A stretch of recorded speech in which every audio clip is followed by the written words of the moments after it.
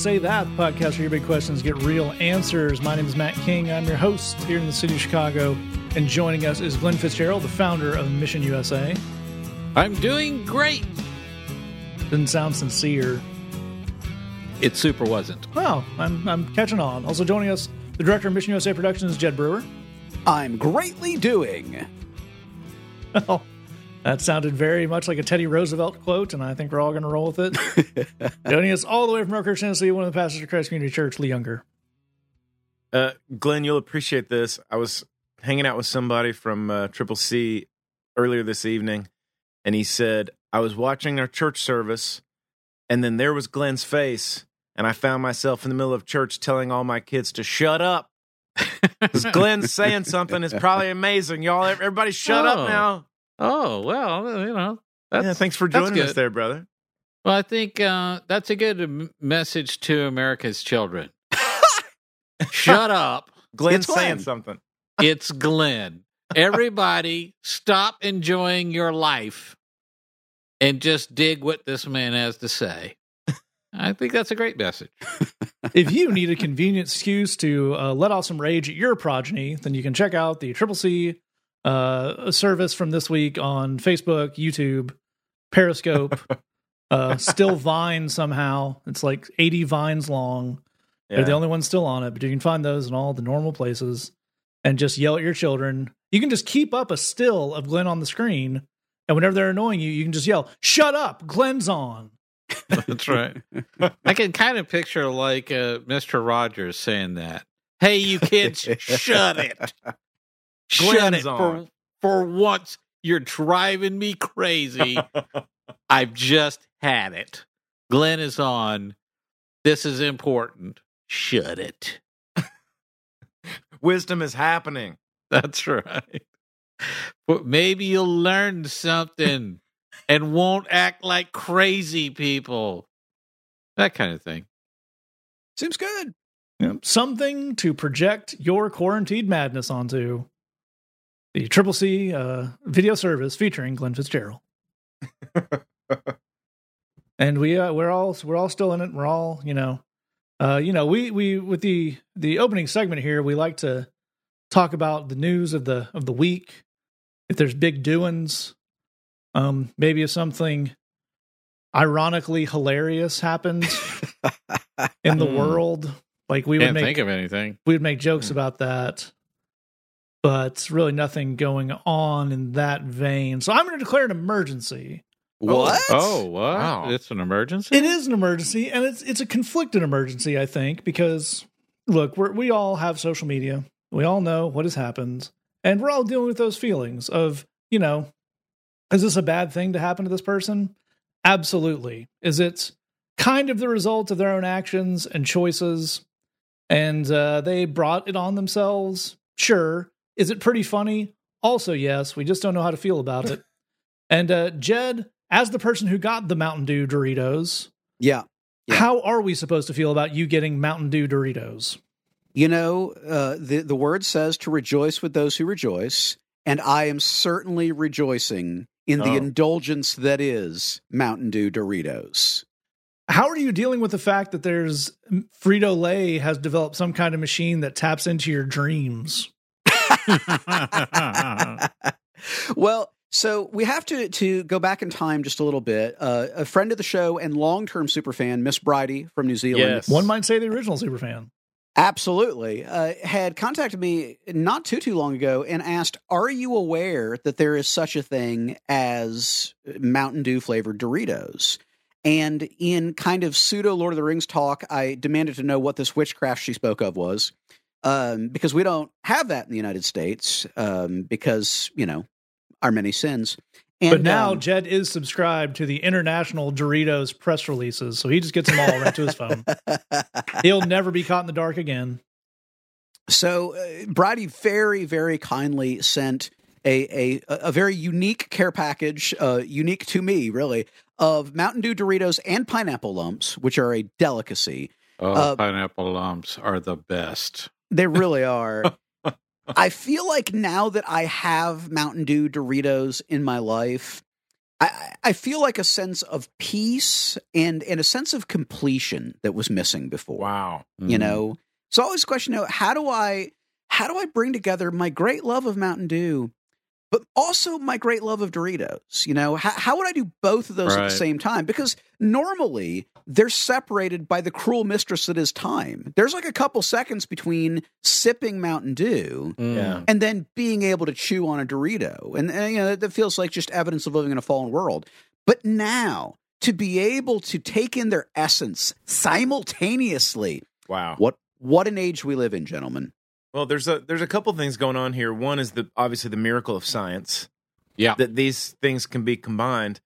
The other thing is like just the fast food industry kind of clapback at like hipster flavor combinations of like, you know, like like jalapeno seaweed donuts somehow or something like that. The fast food world is like, I see your jalapeno seaweed donut and I raise you a Mountain Dew Dorito.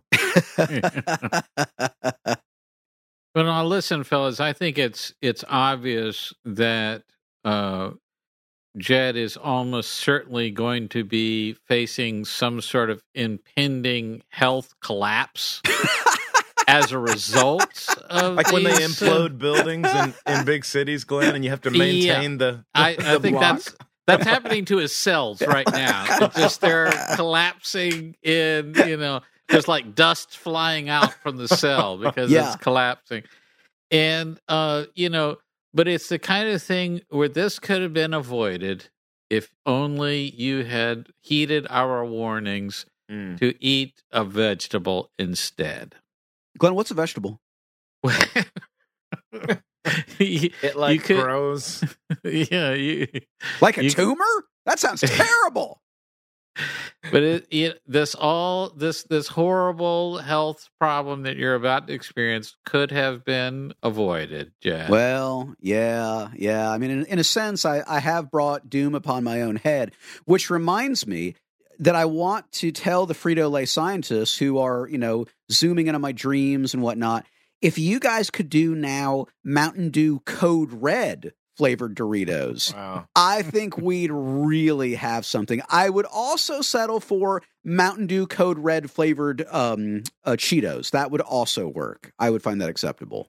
Would it work if you like somehow got a Cheerwine infused Funyun? Yes. Would that be? Yes. Well, I think this is interesting because I don't know if you guys have ever experienced this where you talk about something and then your social media ads reflect the conversation you were having.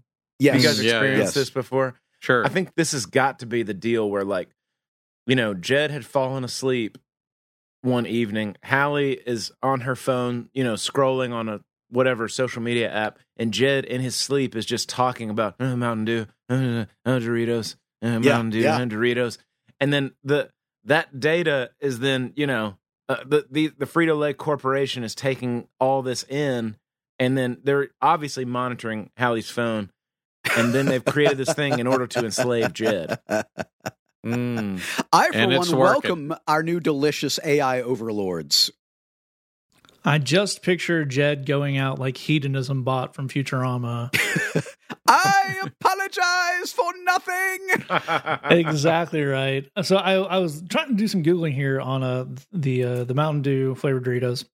Turns out we're giving Frito-Lay credit. They are an abomination in the hands of the Pepsi Corporation.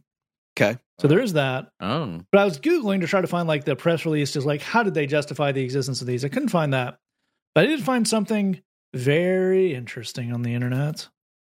This is apparently an abandoned project from whatever Lathe of Heaven Pepsi Skunk Works has tapped into Jed's brain there. And I give you this headline from November 2014.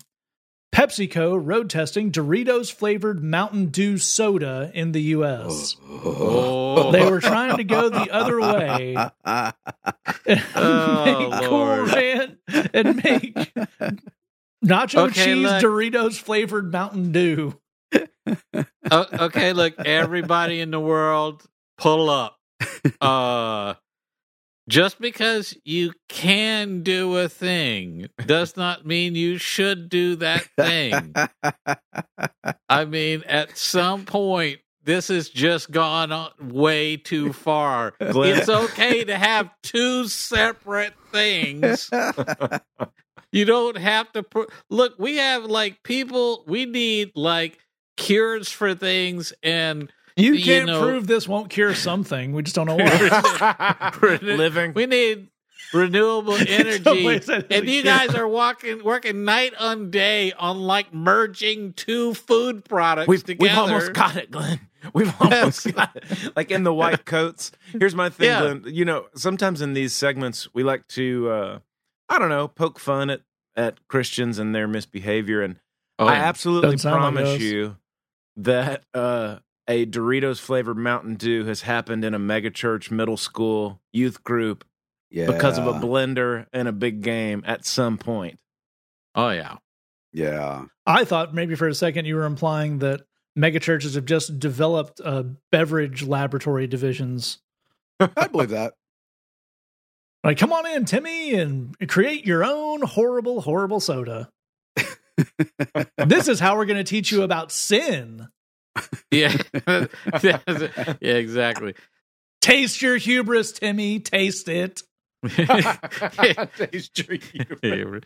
Here's what I'm saying. We've made the suggestion on this show that, you know, at the end of the show, you know, like after we all, you know, shuffle off this mortal coil, we have to pass it on and have a legacy. And I suggested that we all take our DNA and merge it into one genetically enhanced giant super baby. And it's a super baby because it's 4 times normal size baby because of 4 DNAs. Right.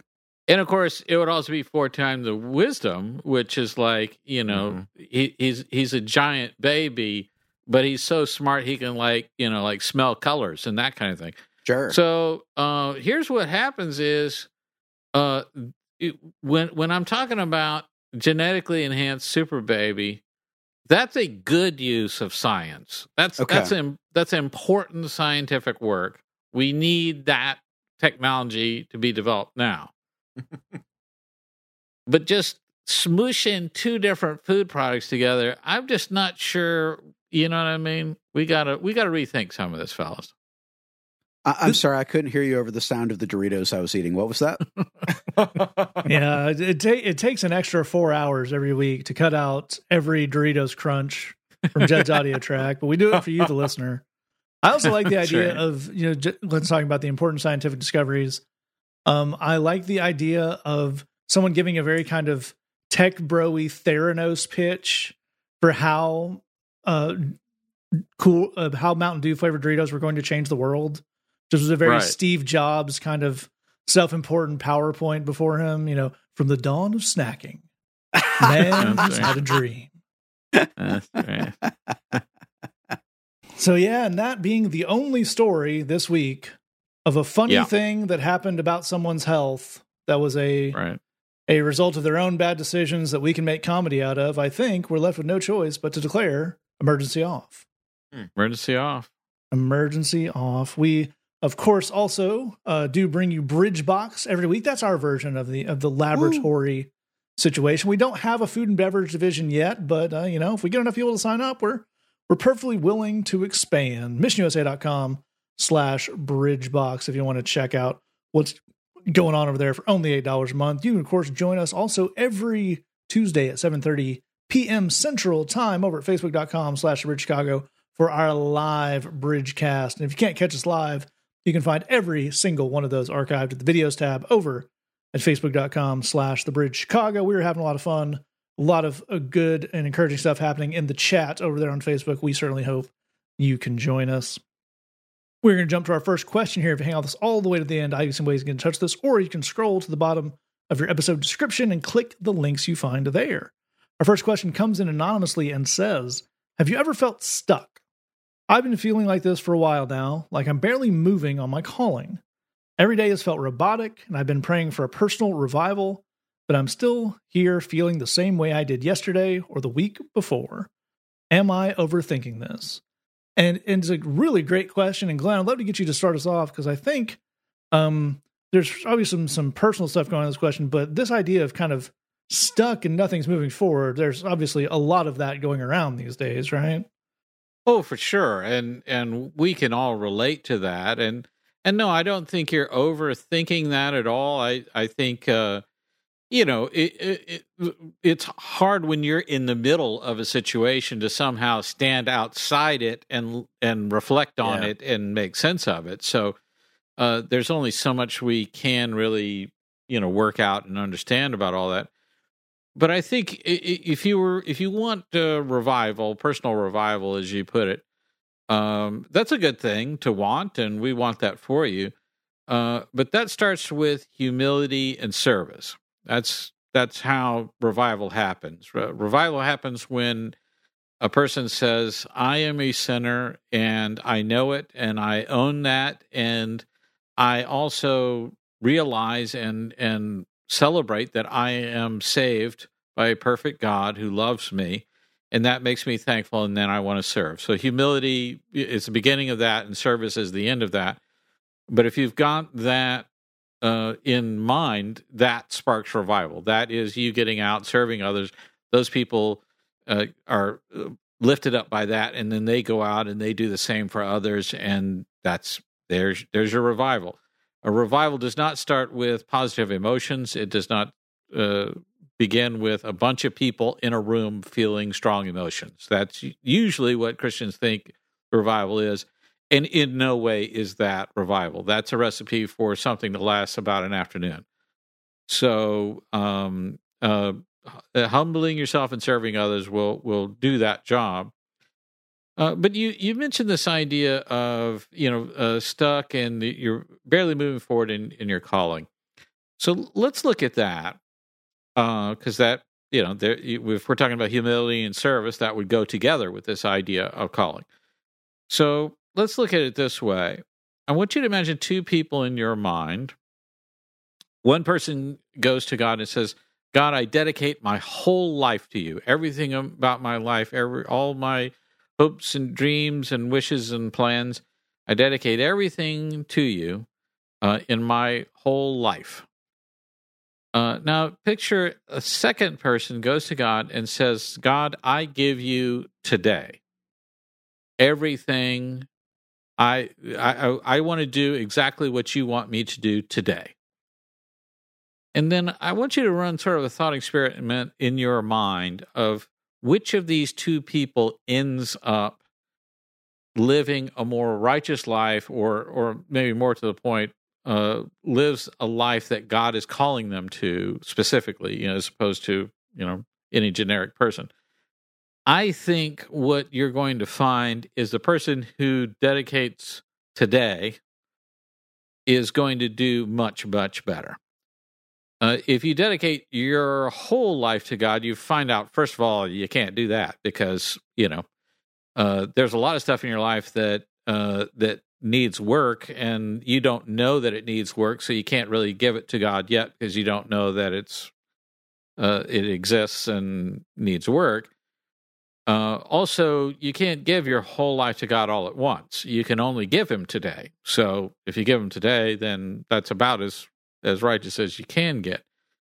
But if you give God today and let him call shots over today, you're able to build towards something long-term because he will set that up to happen. But it's also a smaller unit. It's easier to deal with and focus on. It's easier to get right, obviously. So I think just dedicating your life to God exactly one day at a time, it will end up being more righteous, more right on top of your calling. But that requires a big shift in thinking. I think a lot of Christians think, I want to have an epic saga. It'll have a beginning and a middle and an end. And there are years of turmoil, chapter 3. And it's, there's a whole a story arc that they're trying to live out, which is crazy and insane. That's not how life works. But how would that be different if you just thought one day at a time? Everything would be a series of episodes. So it's, it's not the the 3-hour movie with lots of CGI. It's like episodes like a TV show or something, where every day is something different and something new and different adventure and so forth. I think if you live that series of episodes that one day at a time and fully dedicating today to the Lord, you're going to have at the end of your life a vast collection of really amazing moments. And the life that you want to have, the life that God wants for you, is to get to the end and say, I've had so many amazing moments. They were short, they were fleeting, they were small, but that's part of what made them amazing. You know, me and my friend, we sat on the mountaintop and watched the sun go down. We talked about life. And it was a perfect moment, and I'll remember it for the rest of my life, and it changed a lot of things later, all those kinds of things. If you want a recipe for a life that you will love, that God will be pleased with, it's a life of collecting those amazing moments, and you can seize that moment right now today. It's a wonderful, wonderful place to start us off there. Lee, I'd love to get you to pick us up here. I think one of the things that Glenn is pointing to there is that stuff is always kind of happening. This person that talks about feeling stuck at a dead stop, which is certainly something we can all sympathize with, but that's rarely a thing that's happening. So how do we go about dealing with this perception of what's actually going on versus this overall feeling of stuckness?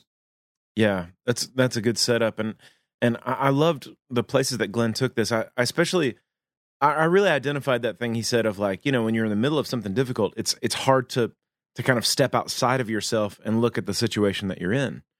I know that for me, especially during the current crisis, I've had a lot of moments of just feeling like kind of like if I could kind of break the fourth wall and stare into a camera and say, this is not what I want to be doing. World, universe, this is not where I want to be. This is not, I want my old life back. I want my old ministry back. I want my old, interactions back. And for me, the way that's kind of spun out is I start with a tantrum, and then I go into kind of self-pity from that. And then I enter kind of a lethargic, blasé sadness. And that feels like a cycle that kind of repeats itself of, like, I'm mad about this, and then I feel sorry for myself, and then I'm just kind of sad. And then there are points when I'm able to kind of step out of that. And this is hard, just like Glenn was saying. There are moments when I'm able to kind of step out of that and look at it. And in those moments, I've been able to kind of ask myself a question. This is a question I would encourage you to ask yourself, which is there anything, this is not where I want to be right now. I feel stuck. But is there anything that I'm experiencing or doing or learning that is some kind of piece that could be part of the piece of the puzzle? You know, it could be a puzzle piece for later on. Something that God might be able to use later on. I know for me in particular, this season has caused me to do things that I never had any energy or time or the resources to do, and I was forced into a place where I had to learn a lot of new things. I know for a fact that's like some of the things that I've had to learn are things that, like, Matt has had to learn too. Just because of what's been going on with the bridge. A lot of that we've both kind of learned from Jed. Jed already knew how to do all of it. But one of the interesting things has been that, like, you watch it, you know, like for me, who I've known, like, Matt and I have been close for a lot of years at this point. And, like, there's a lot of, you know, Matt's a really witty, funny, smart guy. And then once he got some, like, video editing skills, and also, if you don't know this about Matt, he has, like, a bottomless knowledge of, like, 80s and 90s pop trivia and, like, TV, comedy. I don't even know. How do you know some of the stuff you know? I spent my childhood indoors. Well, in any case, so as a result of that, he's been able to do these, like, you know, he's got the things that God gave him, and then he's got these new kind of video editing skills, and it's not maybe the ministry that he wanted to do 8 months ago, but the thing he's been forced to learn as a result of that, he makes these amazing like pitch commercials for the Bridge Live. And it's like one of the highlights of the week is like, what's the new cool thing Matt's going to come up with this week? And who knows what the Lord is going to do with that later. What he's doing with that now is he's making it like it's an appealing thing. I want to tune in on Tuesday and I want to find out what Matt's going to sell us on. I'll tell you this, as somebody that has built a lot of ministry teams around a lot of different ministries or been around a lot of different teams, and I know that the other brothers on this podcast feel the same way, especially Glenn. What I value highly in a ministry team is somebody that brings something into that team that I don't personally have. Yeah. Like somebody that has some little skill or some perspective or some way of seeing the world or some cool little talent that it's something that I don't have. And so we're able to add this wrinkle into this ministry that I never would have been able to bring to it if it were just me. But because we're on this team and because the Lord developed that in that person's life, adding all these pieces together like ingredients in a chocolate chip cookie at just the right temperature, at just the right time, at just the right measurements, we make the coolest team, you know? And so I really value that. And I lay all that out to say this. When I break myself out of the cycle of, I hate this, I feel sorry for myself, and I feel sad. When I'm able to rise above that, I'm able to look at my situation and say, but I think the Lord is doing some things in me, giving me some new skill sets, giving me some new perspectives that I'm almost certain he's going to use in different ministry scenarios later on. I don't know what those are going to be. I don't know how that's going to roll out. But I know, even now, that I really value those team members who bring some different little wrinkle to the ball game that I wouldn't have been able to bring. And now the Lord may be developing something in you that he's going to bring into some team, into some ministry, into some moment later on.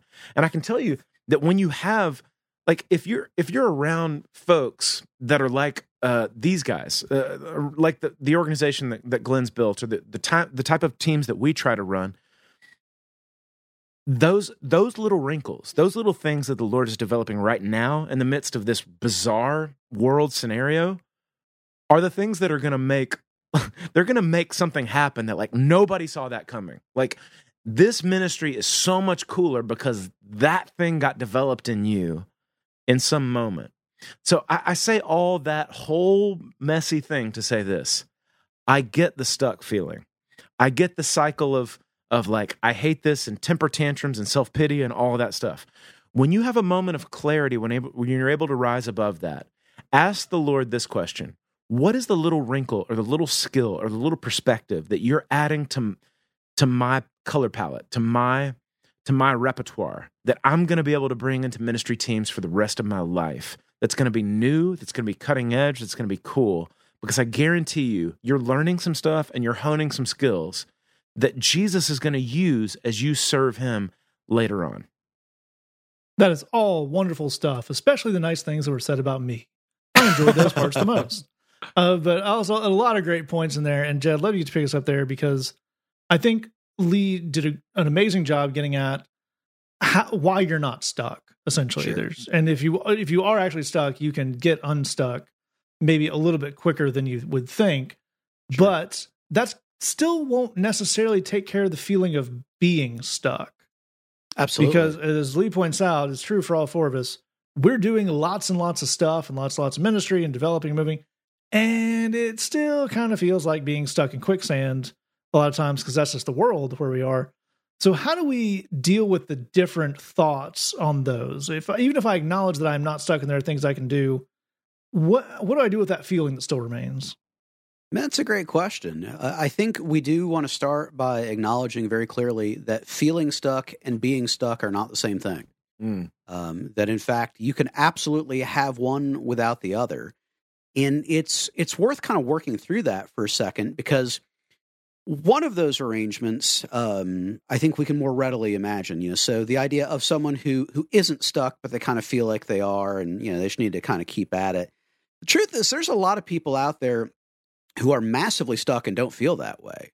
Like a lot of people. So it's worth recognizing that both that all the variations are possible. You can be totally free and know you are. You can be totally stuck and know you are, and you can have both versions in between. And I think it's important to try and take stock of where you're at and what you're dealing with. It's worth noting, if you want to know if you are truly stuck, in general, freedom or stuckness, which is not a word, exists in stuckitude, I believe is the correct word. Exactly right. If we're trying to analyze our freedom versus our stuckitude, that's really going to be in arenas. I don't know that there's anybody who is completely free in every arena of their life, or someone who's completely stuck in every arena of their life. That's pretty rare. So, for most of us, it's more category by category. But I would offer that if you want to know if you're stuck in an area of your life, that often is going to revolve around things you've decided must be true and can't be questioned, and or things that you need. And a really, really good example that tends to combine both of those is if you need a certain person, maybe like your parents, for example, to approve of your decisions, then you are stuck. In that area of your life or in those areas of your life, you are stuck 100%. You may not feel that way. You may feel like life is exactly where it should be and as it should be. But if you need these other people to approve of you are stuck. So again, whenever we're trying to figure out our degree of stuckitude, a great place to begin is asking, what are the things that I'm insisting must be true and I'm kind of afraid of a world where they're not? And what are the things that I've decided that I need, that I must have, and I kind of can't live in a world where I don't have those things? In those arenas, we are probably verging towards being stuck, whether we feel that way or not. But at the same time, it's easy to get into a place of having some things in our life where, at least for now, they are fairly fixed, and keeping keeping us from seeing all the freedom that we actually do have. When you work with folks behind bars, there are areas of their lives where they are definitely stuck. And for some period of time, could be a couple months, could be a very long bunch of years, that will continue to not be free. But you have, even in those really dire circumstances, you still have a lot of freedom in your life. You have choice in certain aspects of how you spend your time. Certain aspects of who you spend your time with. You always have massive control over your attitude and your outlook and your worldview, the way that you choose to look at the world. So I think another kind of area of examination for us is, if I'm feeling stuck, can I be a little bit more precise about the areas in which I feel stuck? Because I may actually be. There may be some hard limitations, but are those feelings, keeping me from seeing the areas where I'm free? Are those feelings keeping me from being aware of those areas where I do have a choice and I do have the capacity to move forward and make changes and do the things that I want to do? And then the one last thing that I would add is that not all the time, but I think it's a really, really good principle to look at, is to ask, is there one courageous choice that would get me into a place of being much less stuck in my life? Wow. Yeah. Is there one courageous choice that would really get me a heck of a lot of freedom? There isn't always. It's not that this would always be true. But for example, a lot of folks in not super great, not super healthy romantic relationships are one hard conversation, maybe one breakup, but one courageous thing away from a heck of a lot more freedom in their lives. That's not to say it would be fun. That's not to say it would be comfortable, but they're much closer to something good than they might think they are. So I would also add that in the mix when you're trying to figure out those feelings is, how close am I to something where courage is required, but there's something really great on the other side. That's all Amen. Wonderful, all wonderful stuff. Really, really fantastic.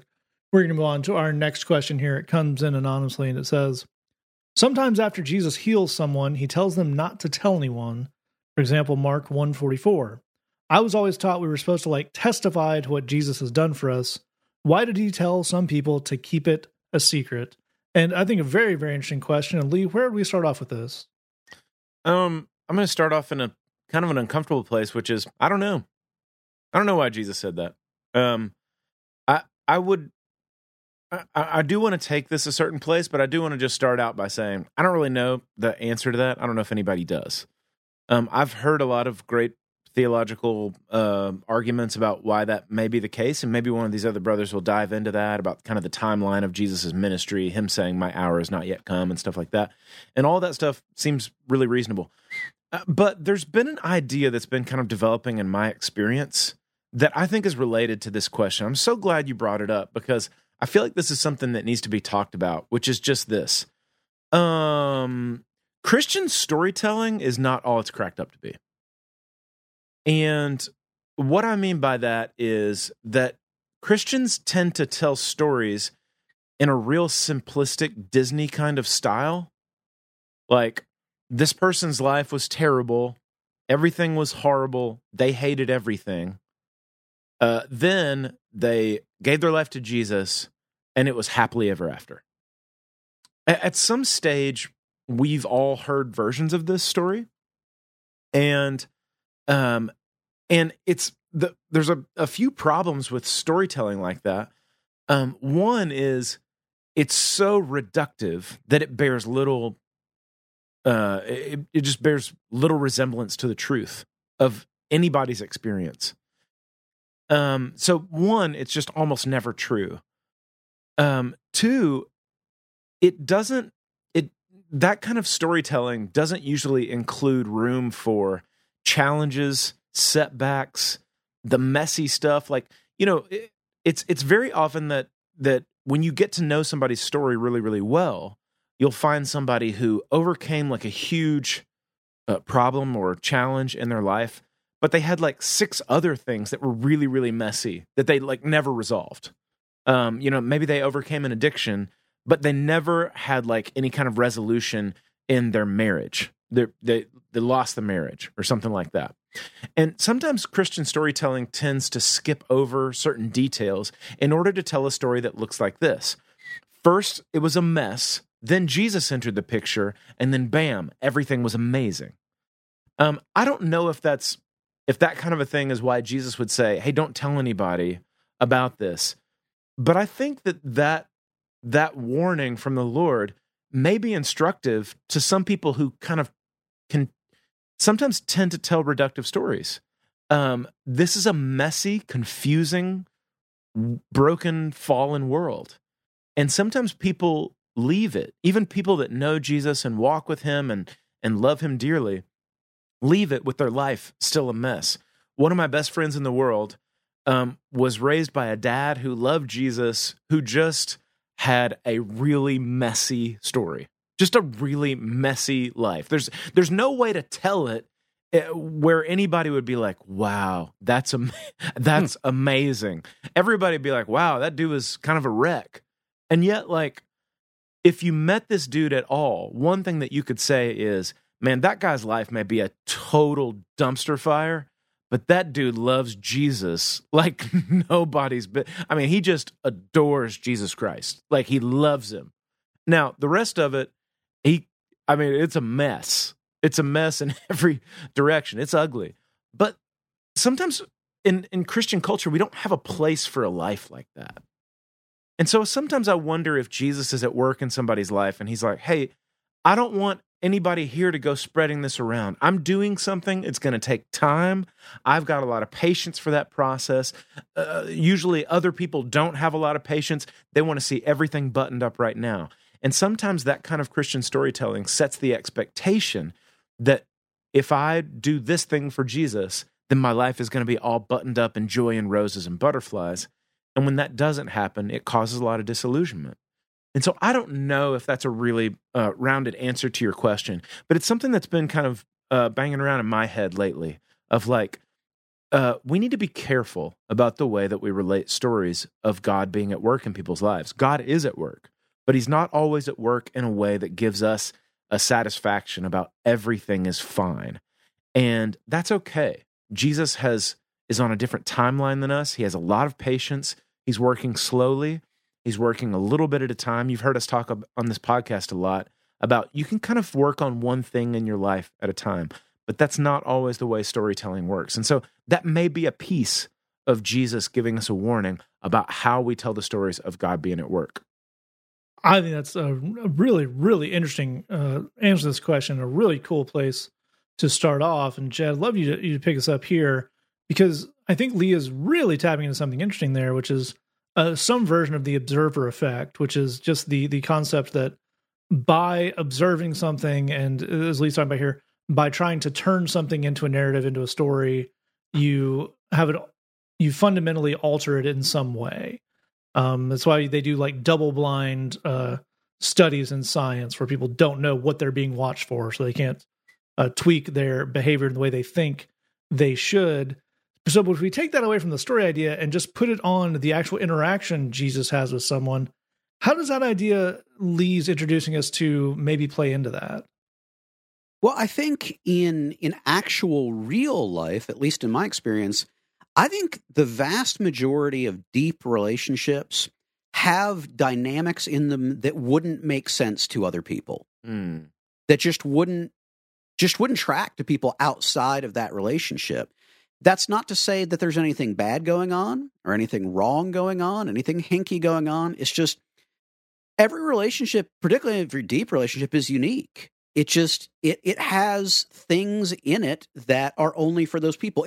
A good way to think about it is, if you think about you and some of your best, closest friends, I bet that you have lingo that you use that kind of comes from inside jokes and shared experiences that other people just wouldn't get. Yeah. I know I certainly do. And that's a cool thing. It's one of the great rewards of relational intimacy, is that you grow to a point where you have those shared touch points that literally nobody else would get. And it's not that you're trying to exclude other people or, kick anybody out. It's just if you weren't there, you wouldn't get it. It wouldn't mean anything to you. I mean, I hope that most people have experienced that. And the truth, of course, is that your relationship with God should have some of that itself. That there should be things in your relationship with God that are just for you and God. It's not that there's something wrong with it. It's not that there's something extra biblical about it. It's just, if you weren't there, you wouldn't get it. And the only two people who were there and talking about it were me and God. Yeah, so man. That's awesome. It's just the two of us. We can make it if we try.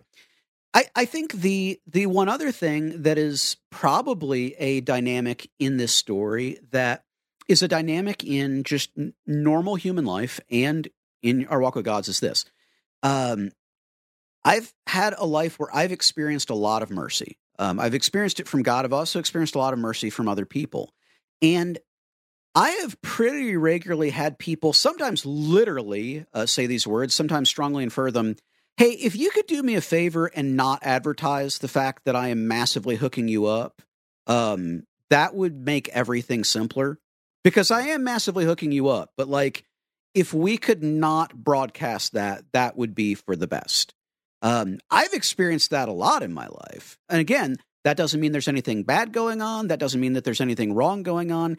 But what it does suggest is that sometimes when you show a person a great deal of mercy, if everybody else knows about it, it kind of complicates things for that person. That's actually true. Again, we're not even looking at the spiritual side of things just yet. That's just humanity. I mean, and a really easy, obvious example is, if your car needs repair and your mechanic cuts you a massive break because he knows it's a tough season and is, basically doing work at cost, if you go and make all of his other customers aware that he did that, that just causes him a problem. Yeah. You might think, well, it's great advertising. Everybody will want to work with him, but that's not actually how it works out. I think that does carry over, or certainly can and has in my life, into the spiritual world, where there are moments where God has shown me a great deal of kindness, where I think going around and bragging about that kindness I was shown might not be the best idea in the world. It's not because I'm ashamed of my Savior, and it's not because anything bad's going on. It's just, I wasn't sure if I was going to make rent, and then $100 came in at the last minute, which is great for me. But if I brag about it, what does that mean to all the people for whom $100 didn't come in at the last minute, and their life still super duper sucks? I think if we think it through, we can see some pretty straightforward, practical ways where this would make sense. But all that goes back to the idea of relationships have stuff internal to them that makes sense only to those participants, and your relationship with God should have that quality as well. That's an excellent point. A really, really cool place to take this discussion. And Glenn, where would we close this question out? Well, I 100% agree with everything these fellows are saying. I agree with Lee. I don't know why Jesus does what he does. That's way beyond me. So I don't. My belief is not based on only the things that make sense to me, because there's a lot that doesn't make sense to me until later, and so I think the word for that is faith. But here's the thing: I wanted to zoom in though on aren't we supposed to testify to what Jesus has done for us? Here's the thing: talking about what God has done in your life in certain specific kind of ways can be a lovely, lovely thing, particularly if it is extremely strongly based in humility. I did this dumb thing because I was not being smart, and it caused a lot of problems. And then the Lord came in and helped me out. That's something. But as Jed is pointing out, if it's I had a sick foot and I prayed and my foot got better, well, how's everybody going to feel that still has a messed up foot? So it just doesn't work that way for those people. The point of the first story is humble yourself, and God will lift you up in that circumstance. The point of the second story about the foot is just yay me, and nobody wants to hear that story. I don't know why I have to explain the difference between those two things, but apparently it's not obvious to everybody. So let's take some time to explore that, because here's what I'm saying. Nobody is going to believe anything based on your experience. They're going to believe based on their experience. So it's important for me to say, if I humble that I had problems, I had struggles, I had tough circumstances, I had grief, I had pain, and I went to the Lord and it was better for me, because then I'm saying I had an experience. I think if you try it, you'll have that experience. And when you have that experience, you will come to believe. That's different from saying, God helped me, therefore you should believe it. It does not work that way. It's if you're saying taste and see that the Lord is good. Here are some Doritos that are a product of witchcraft and voodoo, and they give that a try for themselves. They will have their own experience with it. They're not believing based on your experience that something is great. They have to experience it for themselves. So I think we have to understand the extreme limitations of our testimony. I think it's also important to recognize there are some parts of your spiritual life that are meant to be private, 100% between you and the Lord. And I think you need to understand that. You need to explore that. You need to get a sense of it. Because here's the thing, inviting commentary from clueless people is not good for your life. If you happen to be sitting in front of a screen that has social media open right now, let me repeat, inviting commentary from clueless people is not a good thing.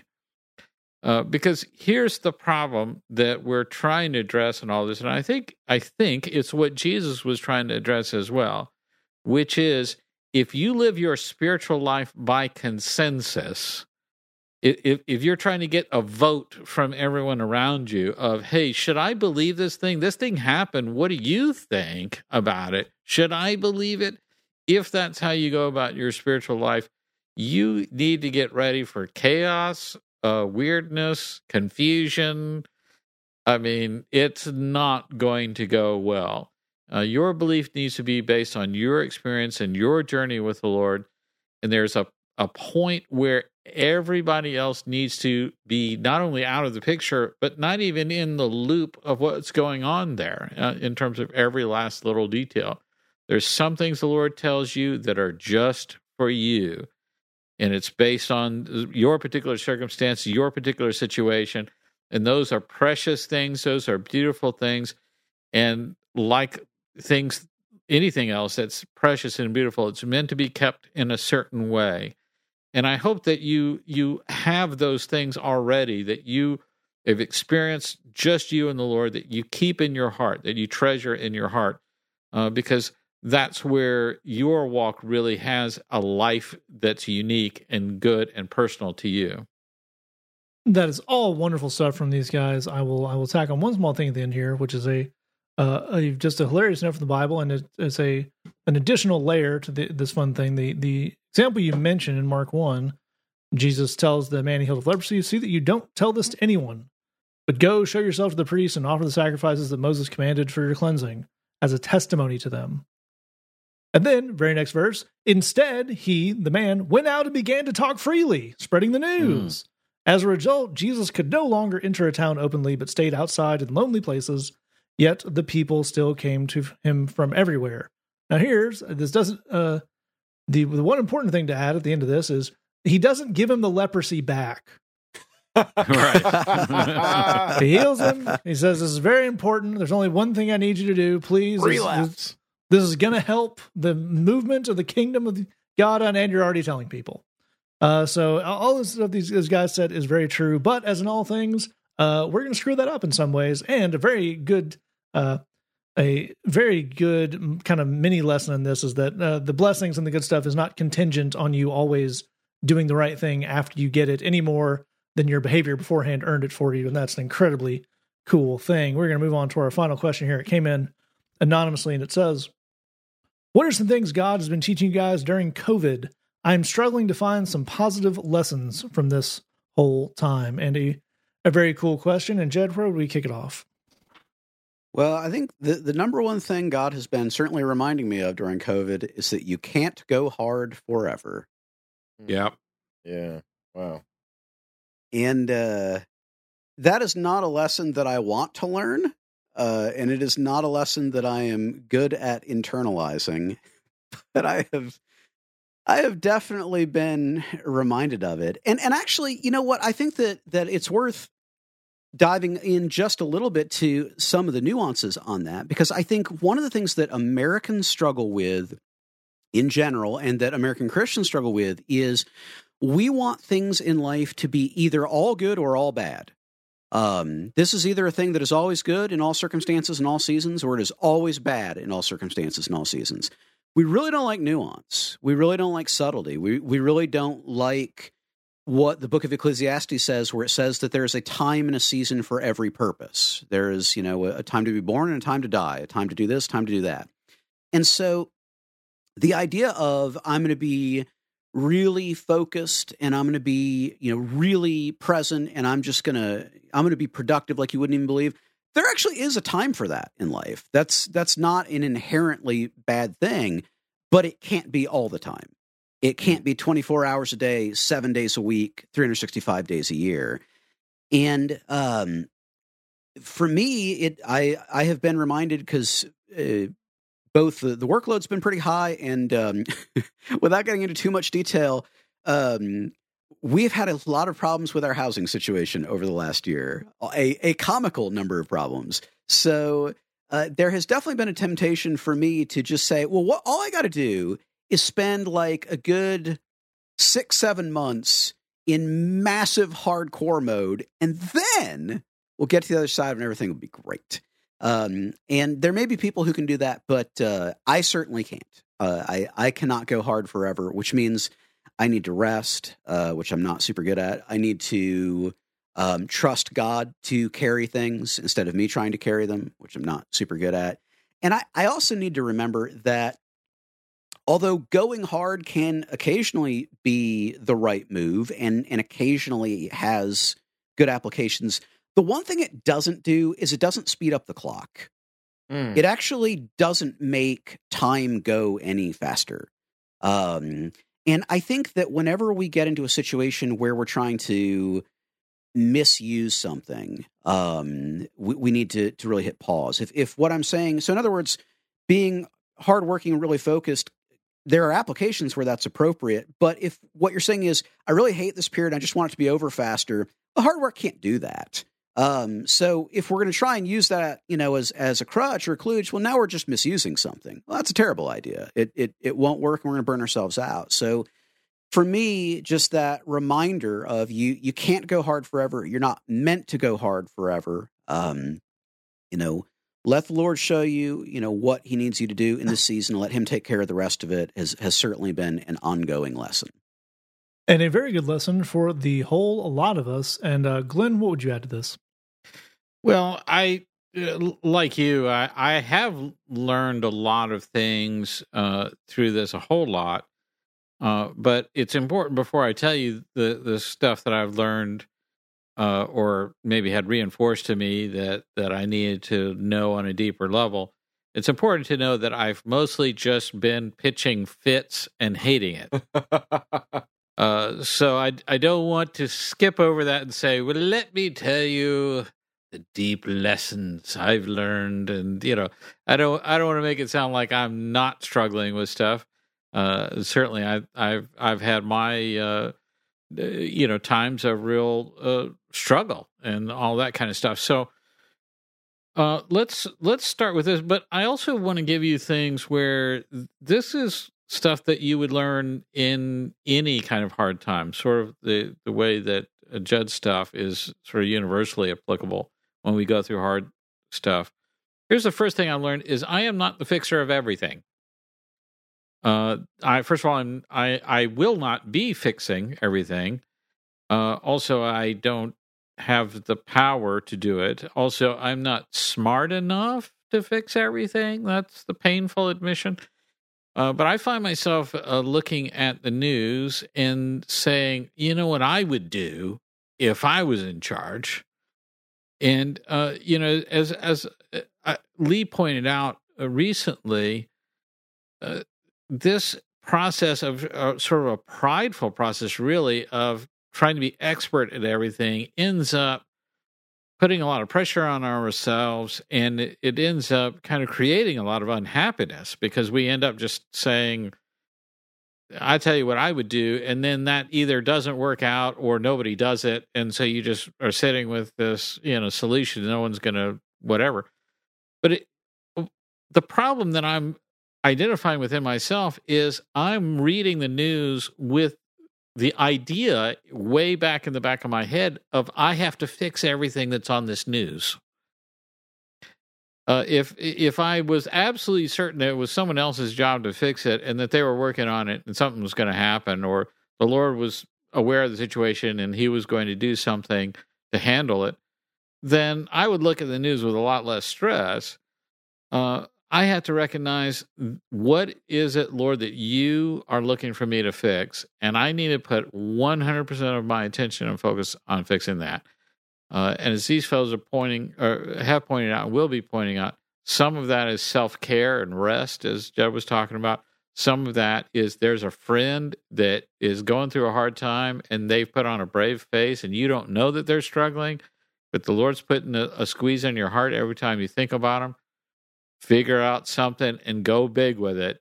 Just give this person a whole lot of love and care and concern. So it's not about you being the fixer of everything. It's about you asking, Lord, what do you want from me? Like we talked about on the other question, what do you want me to do today? The second thing I've learned or sort of relearned is that circumstances will never give me happiness, ever. I'd say, well, if I won $1 million on the lottery, I'd be happy. If I was a foot taller and 100 pounds lighter, I'd be happy. Whatever it is, we invent all these circumstances under which we would be happy. And I am 100% fully convinced that whatever those circumstances you're thinking of that would make you happy, if you had those circumstances, I'm absolutely convinced you would not be happy. Because you're either a person who draws happiness from the your own character and your own relationship with God and receives the joy that he gives you and puts that into place, or you are constantly looking at the circumstances and saying, well, the circumstances won't let me be happy, but when the circumstances work out, I'll be happy. And here's the thing, it's always something. Sometimes it's big, sometimes it's not so big, but the circumstances will not give you permission to have joy. You have to grab that and steal it for yourself. You have to take it. You have to demand it. You have to declare it in order to be in that place. Deciding to think very differently about the circumstances is always key. I say that like it's easy. It's incredibly hard. I've had to learn that over and over and over again, and I struggle with it. Final point, God is in the eye of the storm. You've heard about like an eye of a hurricane. It's a real thing. If you get into the eye of, I've been in hurricanes. I grew up in Texas.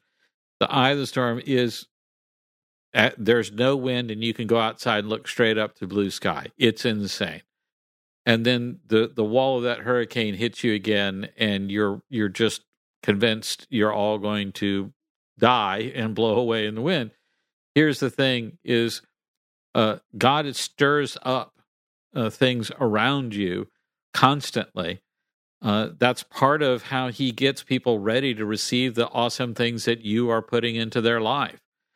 And so there's always going to be turmoil going on around me. But if I'm racing ahead of the eye of that storm and going into the face of that, or if I'm not moving, I'm just sitting still, that storm's going to overtake me. I need to move with God so that I can avoid those being subject to the storm. But I need to recognize if it's all raging around me and I'm not subject to it, that's exactly where I want to be. I don't want to be in a place, and a place does not exist where there isn't anything ever going on with anyone ever, and all the circumstances are great, and I feel happy. That's all excellent stuff as well. And Lee, where do we close this out? I think for me, one of the things that I've learned during this time is that I'm a whole lot more like a little kid who didn't get his way than I thought I was. I think there was kind of a pre-COVID routine that I'd gotten into in my life where I had certain schedules and expectations set up with the kind of rhythm and the kind of results that they started to kind of help me define who I was and feel good about myself, and like, hey, this is who I am, and this is what I'm worth, and I get these kinds of results or these kinds of things happen, and that kind of tells me how valuable I am or whatever.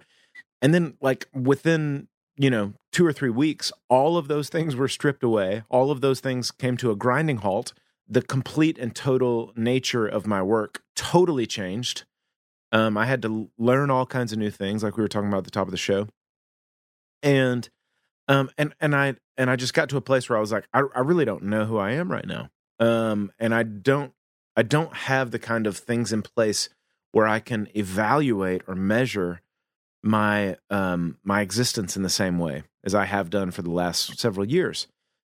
And that's driven me, and I have to say, I completely agree with the thing that Glenn started his answer on, with like, that has not led to me kind of like getting to a place of Zen enlightenment really easily. Yeah. It mainly has led to a lot of, really, really frustrating, some unhealthy habits.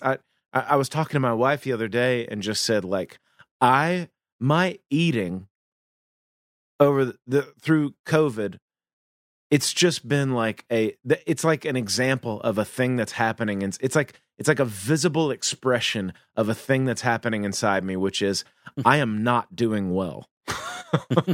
you know, and I'll have like these swings where I'm like, oh, I've had a week where I did a little better. I ate a piece of fruit, and then these other weeks where I'm like, lay off me, I'm starving, and it's just like just a total disaster. And so this is not. Don't hear me saying that I've like reached some kind of enlightenment, but I have been forced in that and kind of the squeezing of that thing to face and try to kind of to work on believing a little bit better this really beautiful verse that comes out of Jeremiah chapter 31. It's Jeremiah 31:3, where the Lord says, "I have loved you with an everlasting love." That verse has been a really comforting thing to me. I don't know if you ever think about this, but we tend to think of the word everlasting as being something that goes from this point forward into eternity. But everlasting doesn't just go from this point forward into eternity. It actually goes back into eternity as well. And the thing that's given me comfort in this is that in a season where I have felt a tumultuous upheaval in my own ability to measure my own worth and value based on everything changing and all of my routines and expectations and stuff being flipped on their head, to have the God of the universe say, "I loved you before you did anything cool. I loved you before anybody knew you. I loved you before anybody clapped for you. I loved you before anybody rejected you. My love for you is going to go forward into eternity, but it also goes back into eternity. It's older than COVID. It's older than all your successes. It's going to outlast all of the praise that you receive from people. It's going to outlast all the rejection that you've received from people. It also predates all of the praise and the rejection. The word from the Lord to me has been, I love you eternally in both directions, forward and back.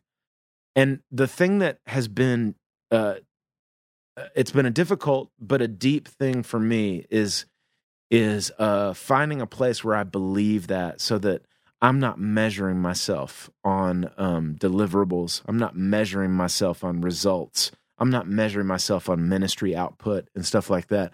I'm trying to find the place where I accept radically the everlasting, forward and back love of God for me. All beautifully put by all these guys. A lot of very cool stuff there. I've learned some things during COVID too, and if you'd like to hear what those are, you can tune into the Water Tower podcast, episode 43, yes, where I share a story of almost losing my complete mind in a Target because I had just had enough, and what that experience taught me. It's a very special episode. Our wives. Yeah, that's a very special. A lot of very cool stuff. You want to check out the Water Tower podcast. Always a lot of good stuff here. Everybody in this show up on that. If you have a question for us, you can write into saythatpodcast@gmail.com or thebridgechicago.tumblr.com if you want to keep that totally anonymous. You can, of course, join us every Tuesday at 7:30 p.m. Central Time over at facebook.com/thebridgechicago for our Bridge Live cast. We're going to take out the song this week. It's been the topic of the week. It's been the topic for a long time. We've been talking about waiting. We're going to take out the Jed worship song from Live from the Bridge called "Help Me to Wait." Yeah, that. Thanks for listening. Just remember, we love you. God loves you. There's nothing you can do about it.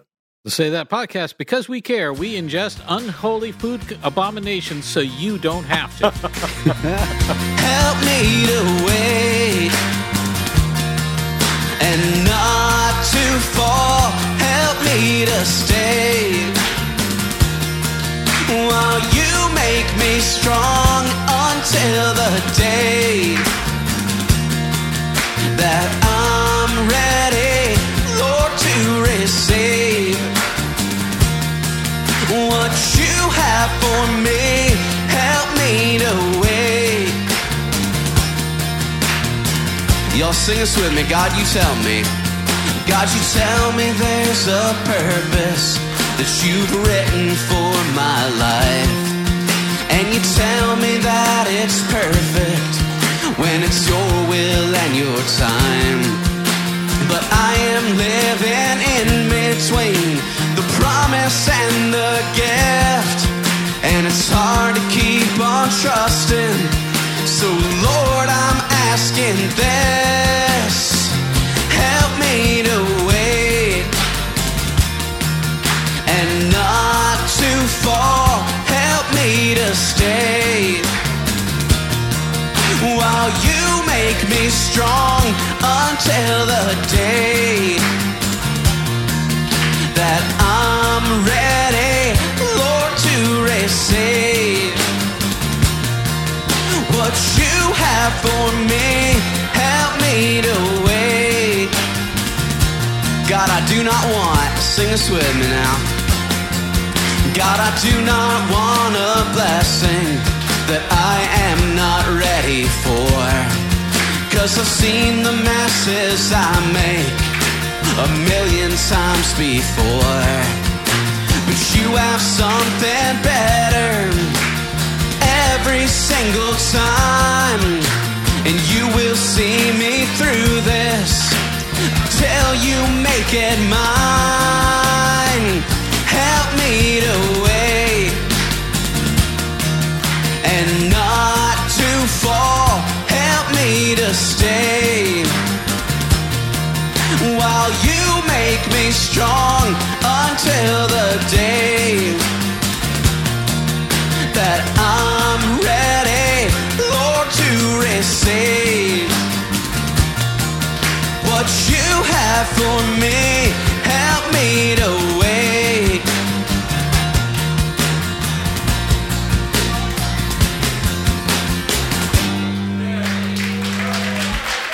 All right, y'all, bow your heads, let's pray. Lord Jesus, every single one of us gets lonely.